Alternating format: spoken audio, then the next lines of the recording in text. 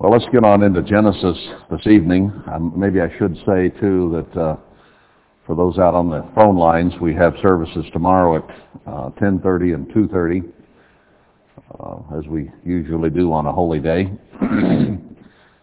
So you can adjust the time for where you are at 10:30 and 2:30 Mountain Time. So we came down to Genesis 23. Want to go into it there. I don't know whether I commented last night. I was finishing up that it appears that Abraham's son Isaac married his brother's granddaughter.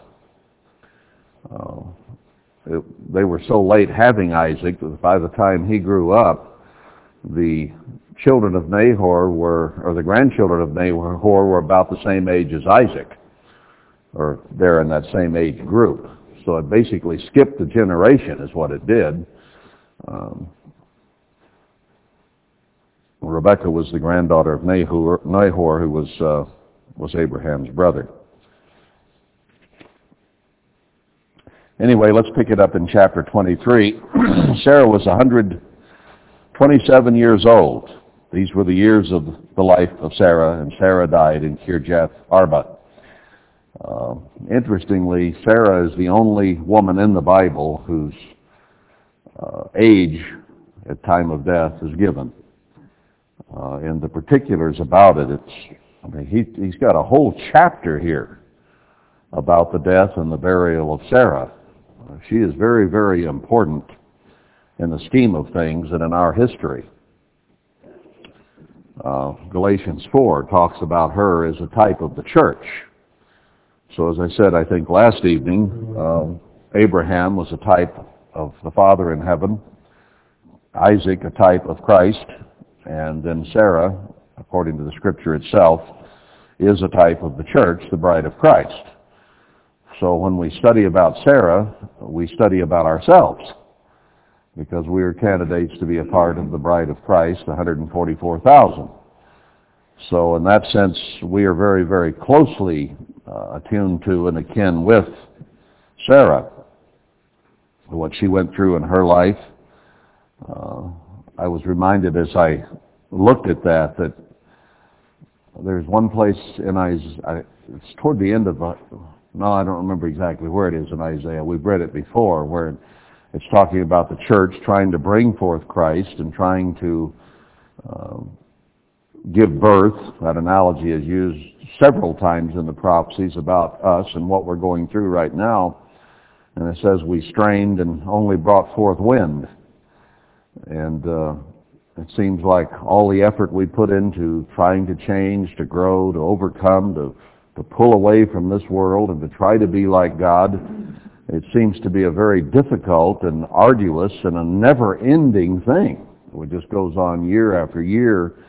And here we are, we know we're in the end time, and we've been aware of that in the church for decades and decades now, and there have been some false starts. In the 60s, it was being proclaimed pretty strongly that maybe the tribulation would start in 72 and Christ would be back by 75. I know we're all familiar with that. And some of you came into the church even after that time, but back then, we understood the U.S. and the British Commonwealth in prophecy, and we understood how Israel would go into famine and pestilence and the sword and into captivity, and we thought it was going to happen then. And people began to prepare for that, and then a few warning sermons began to be given in the late 60s and 70-ish, saying that might not be the case, and we might have more time because things weren't happening as fast as we thought they should if the tribulation were to start in 72. So it was a false start. The prophecies haven't changed. We just didn't understand the timing. But this has gone on for decades now. And in one sense, I think the church has experienced a lot of what Abraham and Sarah went through, and how hard it is to go on decade after decade in a world that is an ungodly world, trying to live in a godly fashion, and trying to worship a God that we cannot see on faith. So we've been going through what they experienced, and at the same time we've been experiencing somewhat the same thing. I can personally hardly remember a time when we weren't in the church. I can remember vaguely going to the Methodist church, and when we began to come out of it and to begin to understand the truth in about 53, somewhere along there, I was just a kid, the preacher, I can't even remember his name for some strange reason, little old bald-headed Horace Brooks, giving a sermon about how it's okay to eat any and everything, snakes and snails, and because we had started keeping the food laws, and so he was trying to stop that before it got started in the Methodist Church. So, that just comes to mind, one of the few things I could remember from back in that age. So my whole life basically has been anticipation of these things that we're reading about, and not here yet, not here yet, not here yet. And Mr. Armstrong talking for years and years about the gun lap. I don't know how many gun lap sermons I've heard throughout my life. He was always trying to keep us stirred and keep us moving forward. And so we'd enter a new gun lap. Man alive, if they blow the gun every time you go around and you have to run hard, after a while you begin to falter a little, and maybe that's one reason the church began to get slack and lackadaisical and why God blew it apart. It may have been in part due to some of that. But here we are now, and we see things shaping up in the world that do appear to be harbingers of what is about to explode on the world scene. So the waiting is not in vain. We need to be convinced that God's way is the best way anyway, and it's the best way to live, and not just say, well, I guess I can do it God's way for a little while longer. We need to be convinced His way is the best and does produce peace and happiness in families and so on, better than the way that this world is going. And that certainly is true. But at the same time, when you're anticipating something, hope deferred does make the heart sick. And we have to deal with it. Maybe we can understand a little bit about what they went through in anticipating and waiting for a child to be born. And she finally had a child at age 90. And then she lived another 37 years, long enough to see Isaac grow up. He wasn't married till age 40, but she saw him grow up and get to a marriageable age at least before she died. But it is an interesting parallel in how many decades she waited to see on a physical level the fruit of her patience and faith in God, and how long the church in this modern era has waited this long to see our patience and faith in God rewarded. But it will come, just as surely as it did to Abraham and to Sarah. So she is a very, very important personage in the history of the Bible, and is mentioned very, very highly in Hebrews 11. And God devotes an entire chapter. The Bible leaves out an awful lot of things in history, and things that could have been noted, and it could be a pile of books as high as this building or higher if you tried to get it all in. So in one sense, it's very precious space. And God devotes a whole chapter here to just her death. I mean, this story started back in chapter 11, and here we are in 23, and Abraham and Sarah are taking up a lot of print in God's Word. So that must have been very important to him. And when you consider Galatians 4, where Paul makes it very clear that she is a type of the church, then her life should be a very, very important lesson for us. So Abraham, it says, came to mourn for Sarah and to weep for her. The question was brought up last night, well, were they separated? Had something happened and They were living apart. It almost sounds like that just reading it here, but I checked some commentaries to see what they had to say about this, and the indication was that Abraham, of course, had many flocks and herds and had business interests over a wide area, and the place where he was and the place where it says she died, according to their view at least of the Middle East, was only about 24 miles apart. So there's nothing to indicate that there was anything awry in the marriage that would have caused them to be in a separate habitation. He may have had temporary residences in several different places, because when you have as many flocks and herds as he did, you had to keep moving about to see, to look after things. And even fairly good-sized ranches in the West in the past had what they call line shacks scattered over their range because it was too big to cover in a day or two or whatever, so they'd send a cowboy out to a line shack and he would be looking after the cattle in that area and move on to another, and there could be many miles in between them by horseback, so at the end of the day he had to be near a line shack if the weather was bad or whatever, so he had a place to camp in reasonable comfort out of the weather as he did his work. And I suspect that that was the case here with Abraham and Sarah. Considering the importance of this family in history, and she being a type of the church and Abraham being a type of the father, Isaac, her daughter, or her son here, is a type of Christ, there had to be closeness. I don't think that that had been compromised. Otherwise, what message does that give us? Now, the fact that he was traveling and she was getting old and couldn't travel with him and may have had to stay there, her health may have been failing or whatever, and he had to go to other areas and maybe circle back. Maybe there is somewhat of an analogy there even in that for us. That Christ is with his Father in heaven, and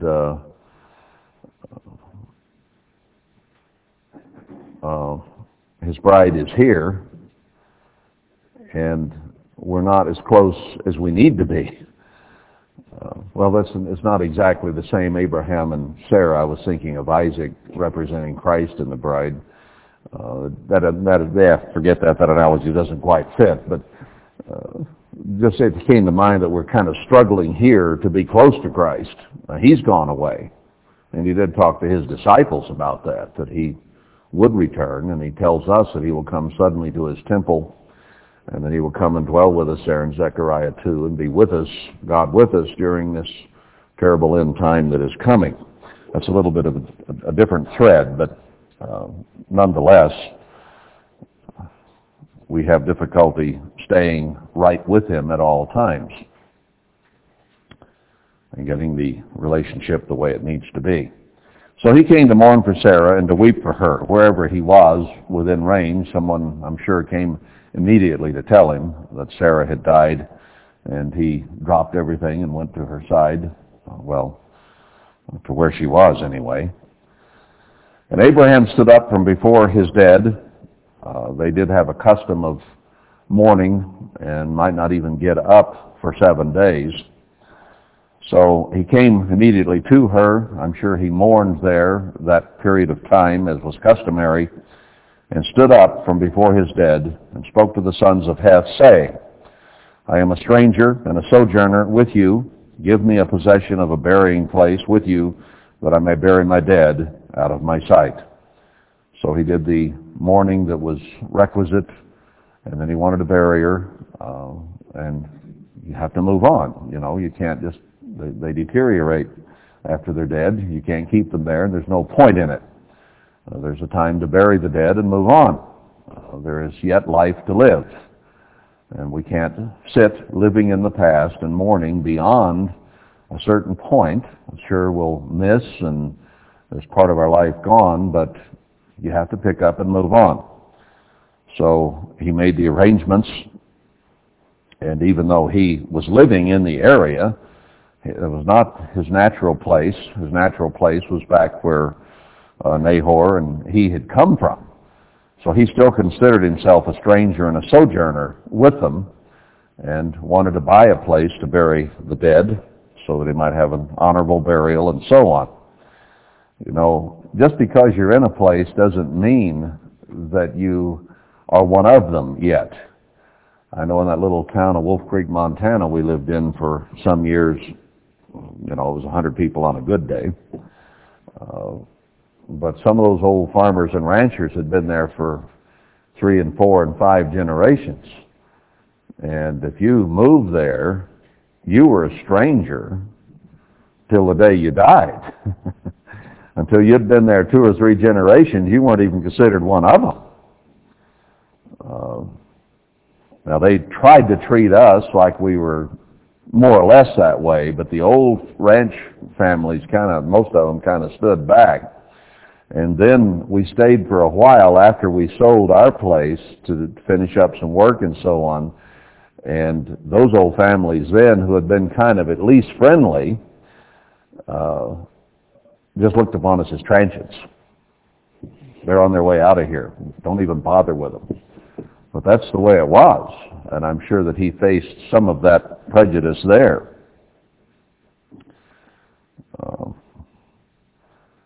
But anyway, he approached them, and the children of Heth answered Abraham, saying to him, "Hear us, my lord, you are a mighty prince among us. In the choice of our sepulchres bury your dead." So he had been there some years, and they did think very highly of Abraham, even though he wasn't of their tribe, their family, and so on. "None of us shall withhold from you his sepulchre, that you may bury your dead." And Abraham stood up and bowed himself to the people of the land, even to the children of Heth. So he may have been a stranger there, but I would say from his life and the way he had lived and the respect he had shown, they had a respect for him, even though he had not been there that long and was acceptable as one of them. But he lived in such a way that they had a deep respect for him. He wasn't a cheat. He wasn't a thief in business. He wasn't sleazy with the way he went about things. He made sure that people were paid, and you'll see that right down here in this story as well. So he was honorable in every way, and very much an example for us here. You know, we come here and people know we're here. You don't come out and buy a piece of land and move this many people on without everybody around knowing you're here. And over a period of time, they're going to see how we do business, how we treat them, if we're respectful and courteous and kind and friendly, and if we are honorable in business, they'll see that, and if we're not, they'll see that too. And you have to build a reputation. And you'll get a reputation one way or another. And if you're building the right kind, then things will be better. But when you start trying to do business in let's say, a Mormon or Lutheran or whatever community you go in, and most of them are one way, they'll take care of each other first. And it's hard to break in, and it's hard to gain their respect. And you have to work hard at it. And these people over here in the cities that are neighbors, they know about us.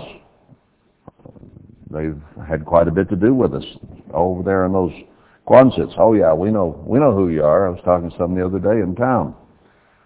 They knew where we were, and I don't know exactly what their opinion of us was.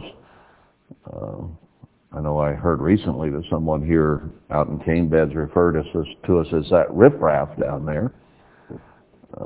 So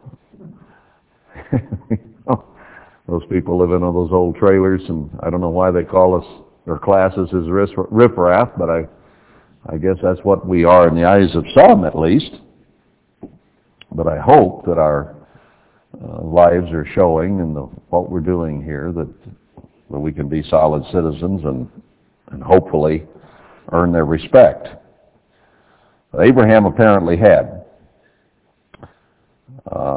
Verse 8, and he communed with them, saying, if it be your mind that I should bury my dead out of my sight, hear me, and entreat for me to Ephron, the son of Zohar, that he may give me the cave of Machpelah, which he has, which is in the end of his field.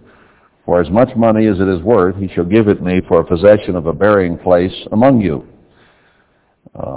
And they were in the land of Canaan. The field of Machpelah may be right around where we think Jerusalem may be, and we may find these tombs. You know, it is getting popular now in this day and age to say you found the tombs of Christ and his wives and his relatives and all that stuff in the Middle East, and it's a bunch of poppycock. But nonetheless, those graves are around. Poppycock, where'd that come from? Nobody here's probably ever heard that word. I know where I got it. I heard Herbert Armstrong use it 50 years ago. It just came out in my mouth.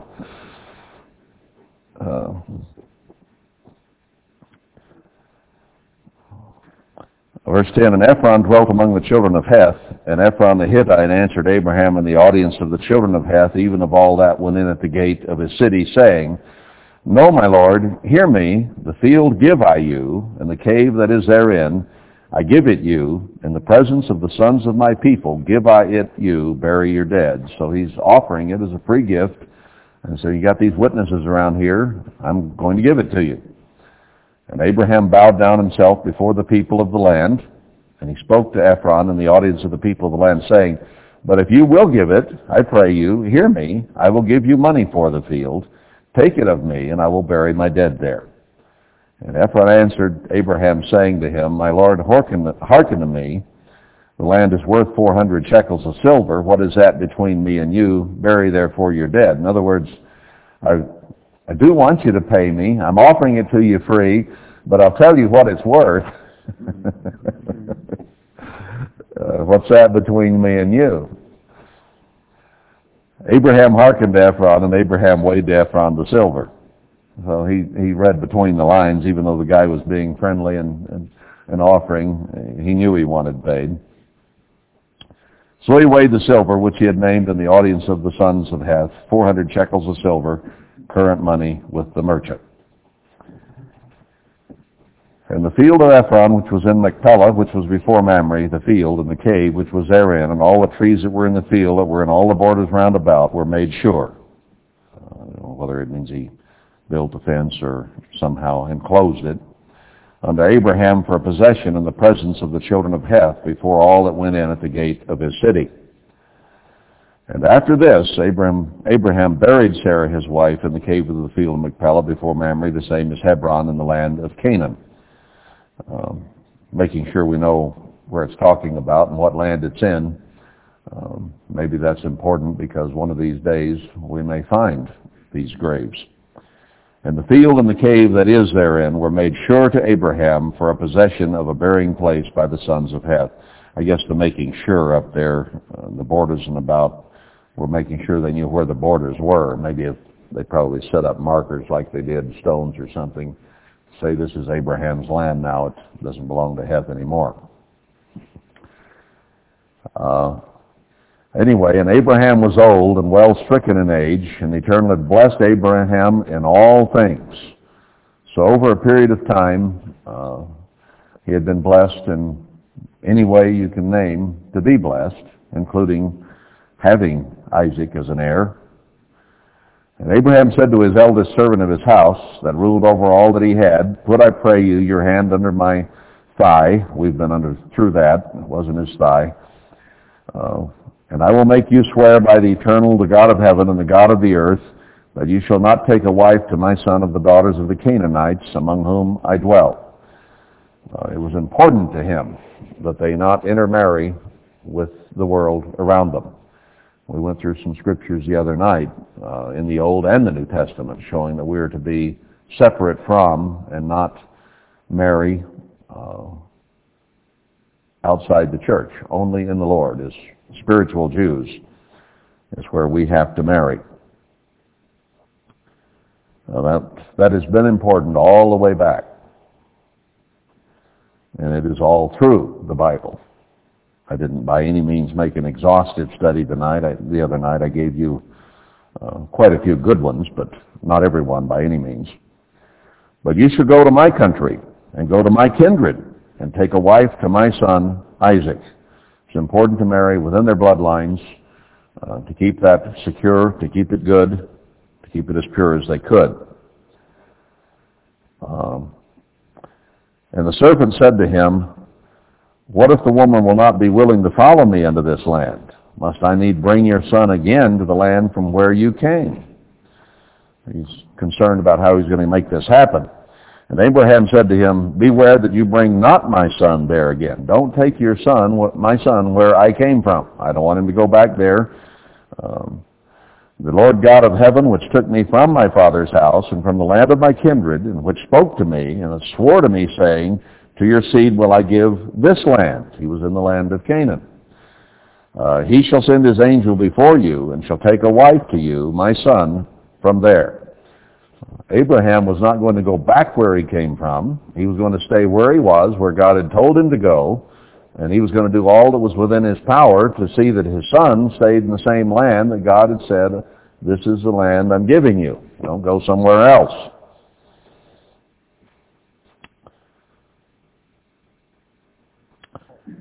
Verse 8, and if the woman will not be willing to follow you, then you shall be clear from this my oath, only bring not my son there again.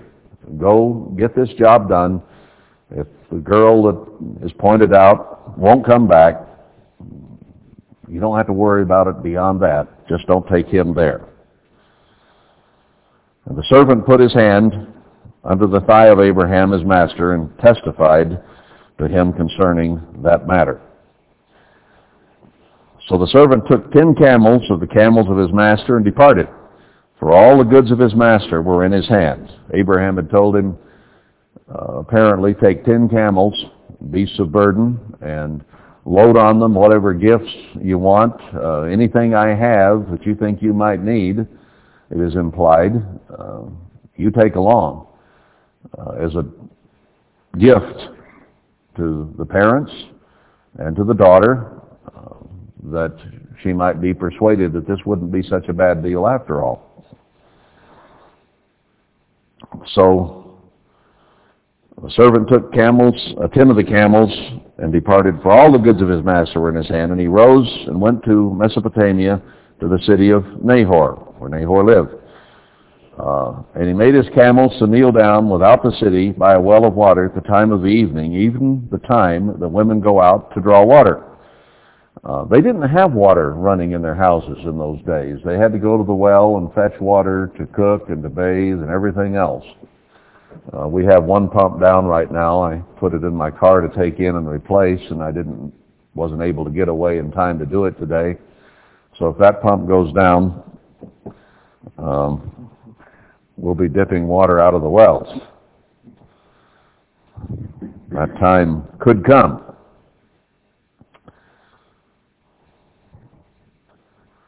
And he said, O Lord God of my master Abraham, I pray you, send me good speed this day and show kindness to my master Abraham.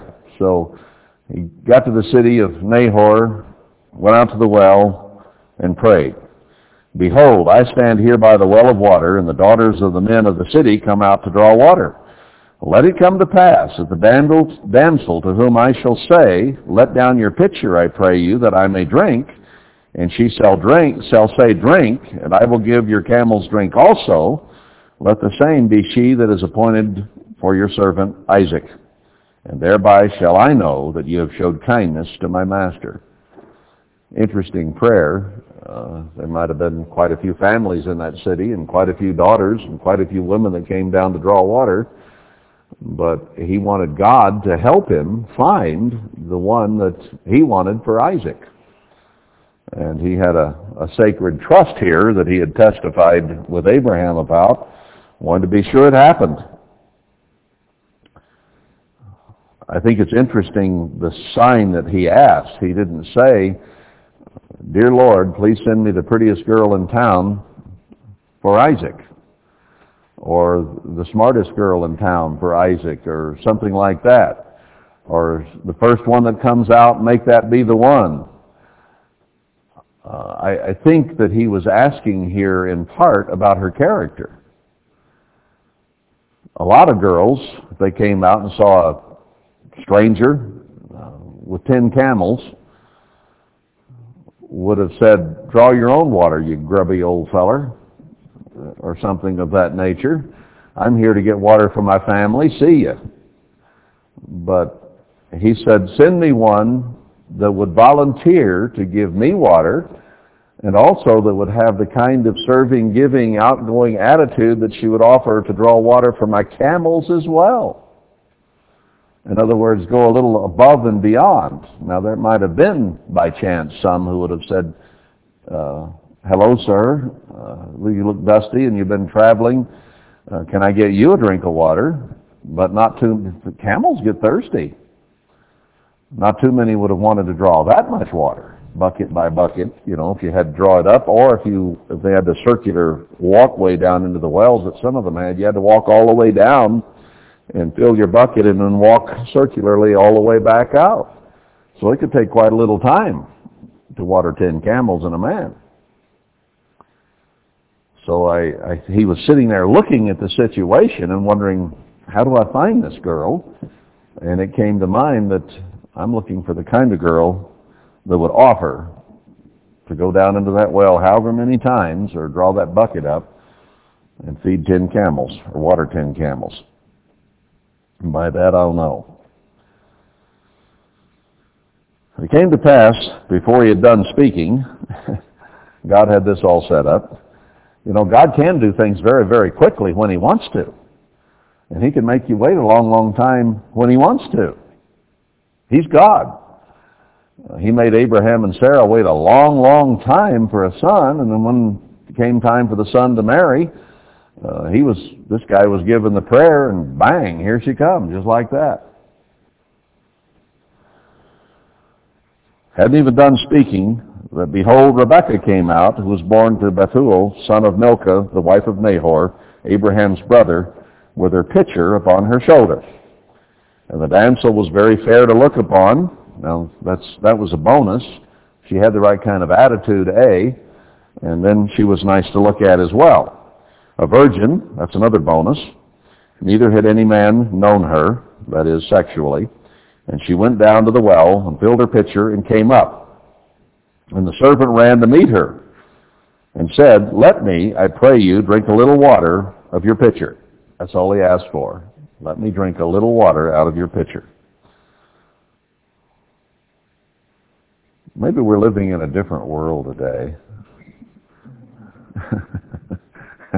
How many girls would stand still to even let him ask the question in our society today? Some guy approaches them out on the parking lot mall and says, "I see you got a bottle of orange juice there. Could I have just a little?" And you'd think, "Oh, yeah, right, go away." And she said, "Drink, my lord." And she hasted and let down her pitcher upon her hand and gave him drink. She didn't stand back and, "Well, I don't know about this." She hurried. And when she had done giving him drink, she said, "I will draw water for your camels also until they have done drinking." He hadn't asked for that at all, but she volunteered to do that. And she hurried and emptied her pitcher into the trough and ran to the well to draw water and drew for all his camels. We have today a self-absorbed society that has to look good, smell good, take care of its life. We tend to be very self-centered, and asked to do something, it's often grudgingly or not at all. Might even get turned down, because that attitude of service and giving is simply not something that I guess is valued that much in our society. We're so self-absorbed we could care less about someone else's comfort in many cases, or that they're a stranger and might have need. But they apparently taught their children back then, you help, you be of service. And it wasn't that all young ladies were that way. Notice what he says. And the man, wondering at her, held his peace. This was an unusual girl, even to him. So even though they taught service and giving, she went above and beyond. He held his peace to wit whether the Eternal had made his journey prosperous or not. He was just sitting back, wondering about her, and perhaps somewhat amazed at her attitude. And it came to pass, as the camels had done drinking, that the man took a golden earring of a half shekel weight, and 2 bracelets for her hands of 10 shekel weights of gold, and said, Whose daughter are you? Tell me, I pray you, is there room in your father's house for us to lodge in? And she said to him, I am the daughter of Bethuel, the son of Milcah, which she bore to Nahor. She said moreover to him, We have both straw and provender enough and room to lodge in. We not only have room for you, we got room for your camels, we got straw, we got feed for them. Very hospitable. And the man bowed down his head and worshipped the Eternal. I don't know whether she thought that was strange or not. He'd asked God, and then she came and had an incredible attitude, so he just bowed his head and said a prayer right there. And he said, Blessed be the Lord God of my master Abraham, who has not left destitute my master of his mercy and his truth. I being in the way, the Lord led me to the house of my master's brethren, right straight to the spot. Can God lead and guide us in our lives?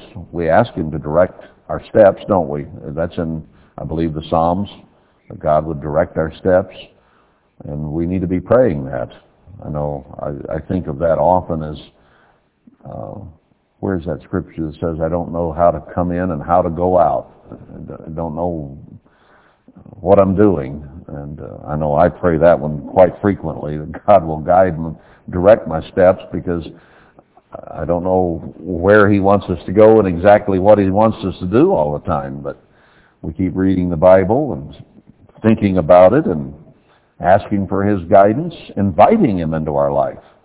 I think I mentioned that sermonette that Roy Hyatt gave at the feast several years ago recently, and it comes to mind again, where it just says right clearly in Scripture that the disciples were out and the wind was blowing and the boat was in jeopardy, and Christ walked by, and he was going to walk right on by. He wasn't even going to stop. I mean, he could walk on water. Big deal. There they were, rolling away, and probably about half afraid, and he was walking on by, and they invited him into the boat. And upon invitation, he turned around, came back, and got in the boat with them. I'd never paid attention to that. I'd read it, I suppose, several times. It just never struck me that Christ wants to be invited into our lives, and to be invited to have a relationship with us. Well, they knew him. They were basically living with him and going about the country with him, and yet he wasn't even going to come in the boat until invited. So we need to be asking him to guide and direct our steps to where we need to be. And I ask him often, cause me to be where I need to be at the time I need to be doing what I need to be doing, because I don't know all the things you want done or where you want me to be on any given day. So please guide and direct my steps, that I be doing the right thing at the right time in the right place to please you. Sometimes we don't know where we're walking to. We don't know for sure where we're going. We don't know for sure what we're doing or why. And that's what a walk of faith is. If you were told every step to take and everything you ought to do daily in life, why would you need faith? I was talking to someone recently that said, well, when you really get to know the Lord, he'll tell you everything you're supposed to do. And this individual didn't have much money, but God had told him he needed to buy a new electronic gizmo of some kind, I forget now. The Lord told him to do that on credit. And the Lord tells him whether to get up and go to work or not. The Lord tells him what to eat.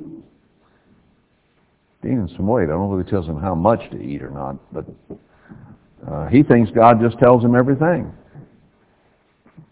I don't think God works that way. I don't believe God works that way. We're here to learn wisdom. We're here to look to God and ask Him to guide our steps and show us what He wants, but we have to walk in faith. Abraham walked not knowing where he was going. Now, if God told us every little thing, then He would have told Abraham, I want you to get up and go, take your GPS, here's the spot. He didn't do that. God doesn't work that way, if you read the Scriptures carefully. He gives you guidelines about how you're supposed to live, what your attitude ought to be, and then He gives you hints in the Scriptures, and He's given us some we've read recently that told us generally what we should do. And then we came out, didn't we, looking for a place. Didn't know where it was. I don't remember the Lord telling me, now, Darryl, I want you to go out to cane beds, and there's a piece of land out there, and here's a guy's phone number. Call him up and ask him if he wants to sell you some land. He didn't do it that way. He let us look. He let us wonder. He let us search. He let us trust. And then when the time was right and the place was right, bingo. Everything fell right into place, almost given to us. So He expects us to do our part. But we should be asking for guidance and directing, the guidance and directing of our steps. So He had led him to the house of his master's brethren, but notice He didn't tell him. He didn't say, well, you go to this particular well by this particular city, and I'm going to bring a girl named Rebecca out and ask her for water. He prayed. Events happened. Thank God. The damsel ran and told him of her mother's house these things. Now, she showed a good attitude before she ever got the gold jewelry, didn't she? So it wasn't just the jewelry that impressed her or caused her to do what she did. She had the right attitude. He gave her gifts. Now that might have got her a little more excited, maybe partly why she ran. And back then, too, they knew about arranged marriages. So it might be possible she thought, hey, my man's coming. I don't know. Anyway, she ran. Verse 29, and Rebekah had a brother, and his name was Laban, and Laban ran out to the man to the well. They did a lot of running. She came in all excited, had run out of breath maybe, and told Laban, and he ran. Maybe they just didn't get out much or have many visitors. I don't know the whole story. It came to pass, when he saw the earring and bracelets upon his sister's hands, and when he heard the words of Rebekah his sister saying, thus spoke the man to me, that he came to the man, and behold, he stood by the camels at the well. He wanted to hear the story, wanted to wonder where the gold came from. And he said, come in, you blessed of the Eternal. Wherefore stand you without? For I have prepared the house and room for the camels. I don't know whether the camels came in the house or not. It almost sounds like it, but they probably had a separate place for the camels. And the man came into the house, and he ungirded his camels, unsaddled them, and gave straw and provender for the camels, and water to wash his feet, and the men's feet that were with him. And there was set meat before him to eat, but he said, I will not eat until I have told my errand. So they said, speak on. And he said, I am Abraham's servant. The Eternal has blessed my master greatly, and he has become great, and he has given him flocks and herds and silver and gold and men servants and manservants and camels and asses. Those things were meant to impress these guys, I'm sure. And Sarah, my master's wife, bore a son to my master when she was old. And to him has he given all that he has. So he said he's got all these riches, And he had a son, and Abraham's given all this stuff to Isaac. This is preparatory work. This is good salesmanship here. And my master made me swear, saying, You shall not take a wife to my son of the daughters of the Canaanites, in whose land I dwell, but you shall go to my father's house and to my kindred, and take a wife to my son. Now these people had heard about Uncle Abraham, I'm sure. They knew the story of Abraham and Sarah and of Isaac later on. And Isaac was at this time 37 years of age. So word had gotten back and forth, I'm sure, by visitors and travelers. But he's reaffirming that this is kin, this is a marriageable situation, and I got lots of goodies with me. So he told me to go and take a wife of my kindred, and I said to my master, What if the woman will not follow me? And he said to me, The Eternal before whom I walk will send his angel with you and prosper your way, and you shall take a wife for my son of my kindred and of my father's house. So he knew in faith these things would work out.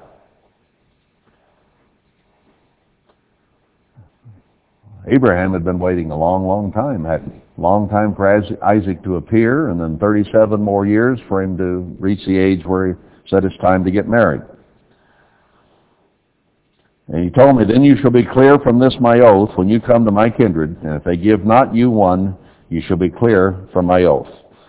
And I came this day to the well and said, O Lord God of my master Abraham. He's got to tell his story about how God was with him. And I'm sure that this was meant also to impress them that what I'm doing here is God's will, and therefore you people should cooperate. I said, O Lord God of my master Abraham, if now you do prosper my way which I go, behold, I stand by the well of water. It shall come to pass that when the virgin comes forth to draw water, and I say to her, Give me, I pray you, a little water of the pitcher to drink. And she say to me, Both drink you, and I will also draw for your camels. Let the same be the woman whom the Eternal has appointed out for my master's son. In other words, this is a marriage made in heaven. That's basically what he's telling in his story. How could you guys turn this down after God answered my prayer and sent Rebekah there, and she did exactly what I'd prayed for? And she say to me, Both drink you. Oh, let's see, I guess I read that.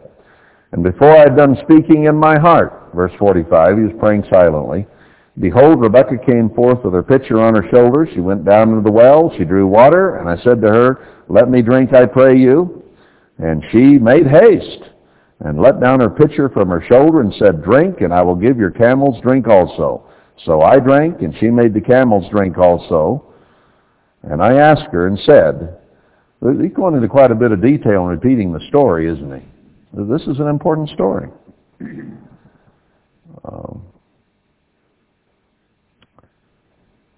Whose daughter are you? And she said, The daughter of Bethuel, Nahor's son, whom Milcah bare to him. And I put the earring upon her face and the bracelets upon her hands.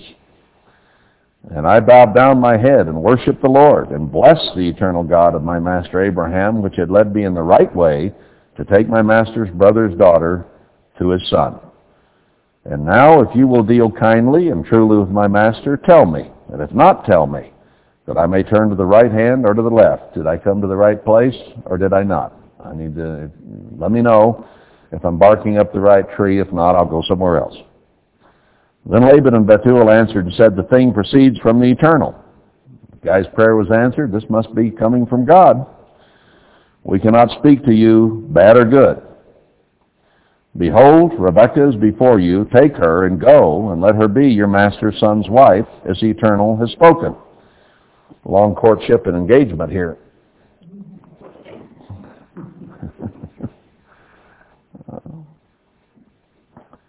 And it came to pass that when Abraham's servant heard their words, he worshipped the Eternal, bowing himself to the earth. You know, somewhere in here lies probably the right way. Our society today, kids just sort of get infatuated with whom they might happen to get infatuated. He's cute or she's cute or so-and-so's hot or whatever. And so very, very often parents say, oh no. And then the fight starts.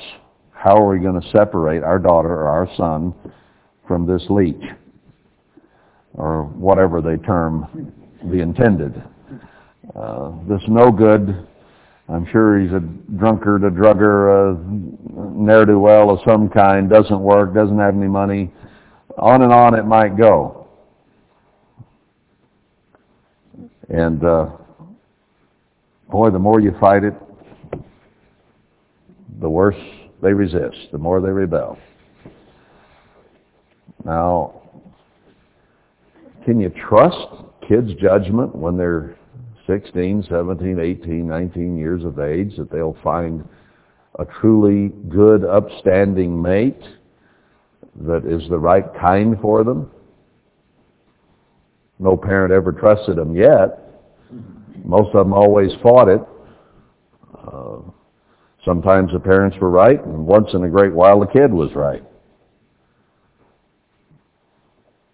But parents have lived and are older, and they have experienced some things in life, and they have hopefully gained some wisdom and might be able to read people better than somebody who's all emotionally in a Twitter over how somebody looks.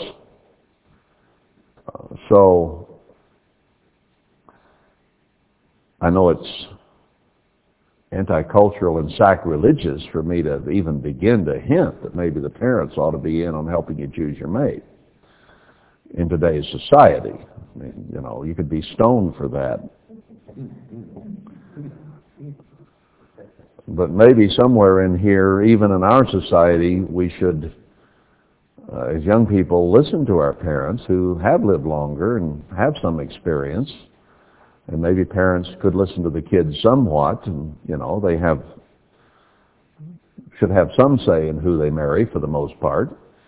But somewhere in there is a middle ground that is a happy middle ground where everybody, hopefully, can agree. And we'll see a little bit in this story that she is given a certain amount of choice.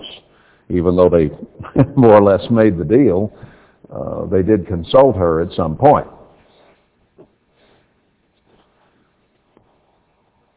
There are societies where arranged marriages are the norm. And in many cases, they work out a whole lot better than our dating system in America does. And I don't mean these strange, weird ones where 14-year-old girls are married to 60-year-old men and, you know, polygamous situations. But I mean where normal, like-aged kids are put together, and it is pretty much arranged.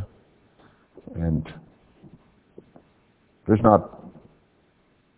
Our way of doing things in this country isn't always the best. It isn't always. Came to pass, verse 52, that when Abraham's servant heard their words, he worshipped the Eternal, bowing himself to the earth. And the servant brought forth jewels of silver and jewels of gold and fancy clothes from the Gap or Saks Fifth Avenue or somewhere, and gave them to Rebekah. He gave also to her brother and to her mother precious things. Now they'd given a basic okay, and then he started showering the gifts. We'll be sure that this decision stays the way it is. And they did eat and drink, and he and the men that were with him, and tarried all night. And they rose up in the morning, and he said, "Send me away to my master." He says, "As far as I'm concerned, it's a done deal. Let's get out of here." And her brother and her mother said, "Let the damsel abide with us a few days, at the least 10. After that she shall go." They haven't consulted her yet. And he said to them, "Hinder me not, seeing the Eternal has prospered my way. Send me away that I may go to my master."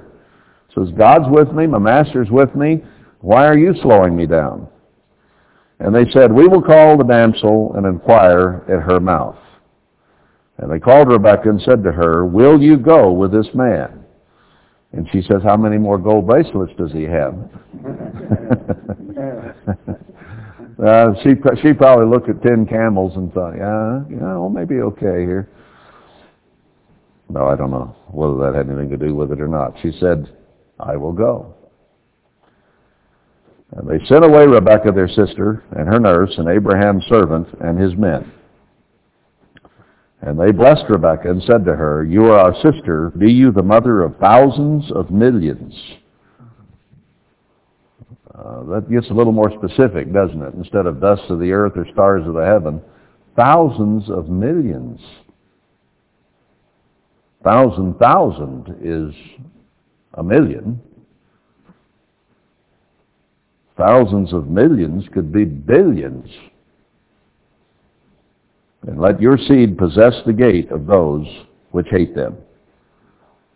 Had they heard the stories about Abraham and about the promises God had made to Abraham about possessing the gates of your enemies, and your seed being as the sand of the sea and the stars? Now maybe when they were up eating and drinking the night before, he had told them these stories. That's a possibility. But it may be that over the years they had heard about God's relationship with Abraham and what he had promised him. And if they knew those stories, that might have been one reason they were so receptive of the offers that came from some important personage in the family as Abraham was. Doesn't really fill in the detail. You have to wonder, was this just something that happened overnight when he told the stories, or something that had been known? But at any rate, she said, I'll go. And Isaac wasn't even there. She hadn't even met the guy she was going to marry yet. Hadn't set eyes on him.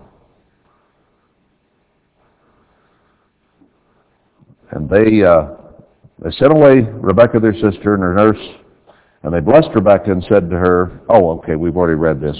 May your seed possess the gate of those which hate them. 61, and Rebekah arose, and her damsels took her servants, her maids with her. That was also a family that had some substance, I'm sure. She had her own servants. And they rode upon the camels and followed the man, and the servant took Rebekah and went his way. And Isaac came from the way of the well, Lahai-roi, for he dwelt in the south country. And Isaac went out to meditate in the field at eventide. Favorite programs apparently weren't on that Thursday night, so he went out in the field to think and to meditate of God. And he lifted up his eyes and saw, and behold, the camels were coming. And Rebekah lifted up her eyes, and when she saw Isaac, she lighted off the camel. I've heard jokes about her being a smoker, but anyway. For she had said unto the servant, What man is this that walks in the field to meet us? And the servant had said, It is my master. Therefore she took a veil and covered herself. So she covered herself and then hopped off the camel. And the servant told Isaac all things that he had done. And Isaac brought her into his mother Sarah's tent and took Rebekah, and she became his wife. And he loved her, and Isaac was comforted after his mother's death. Now, it doesn't say that they got married that night or the next morning. I suspect that this was over a period of time. I'm sure they probably got to know each other. She was there a while. They intended some kind of an engagement. I mean, it just isn't fittingly human to lay eyes on somebody and for the first time and get married that night. I mean, you know, if you're drunk enough and in Las Vegas, it can happen, but that isn't the way it should be. So this could have happened over a period of weeks or months, really, where she dwelt in Sarah's tent and they got to know each other and so on before they actually got married. Is it already 8:30? No, it's not. It's 8:40. Well, let's stop there then for tonight. We've got 2 services tomorrow. We need to get some rest and sleep, so we'll see you tomorrow at 10:30.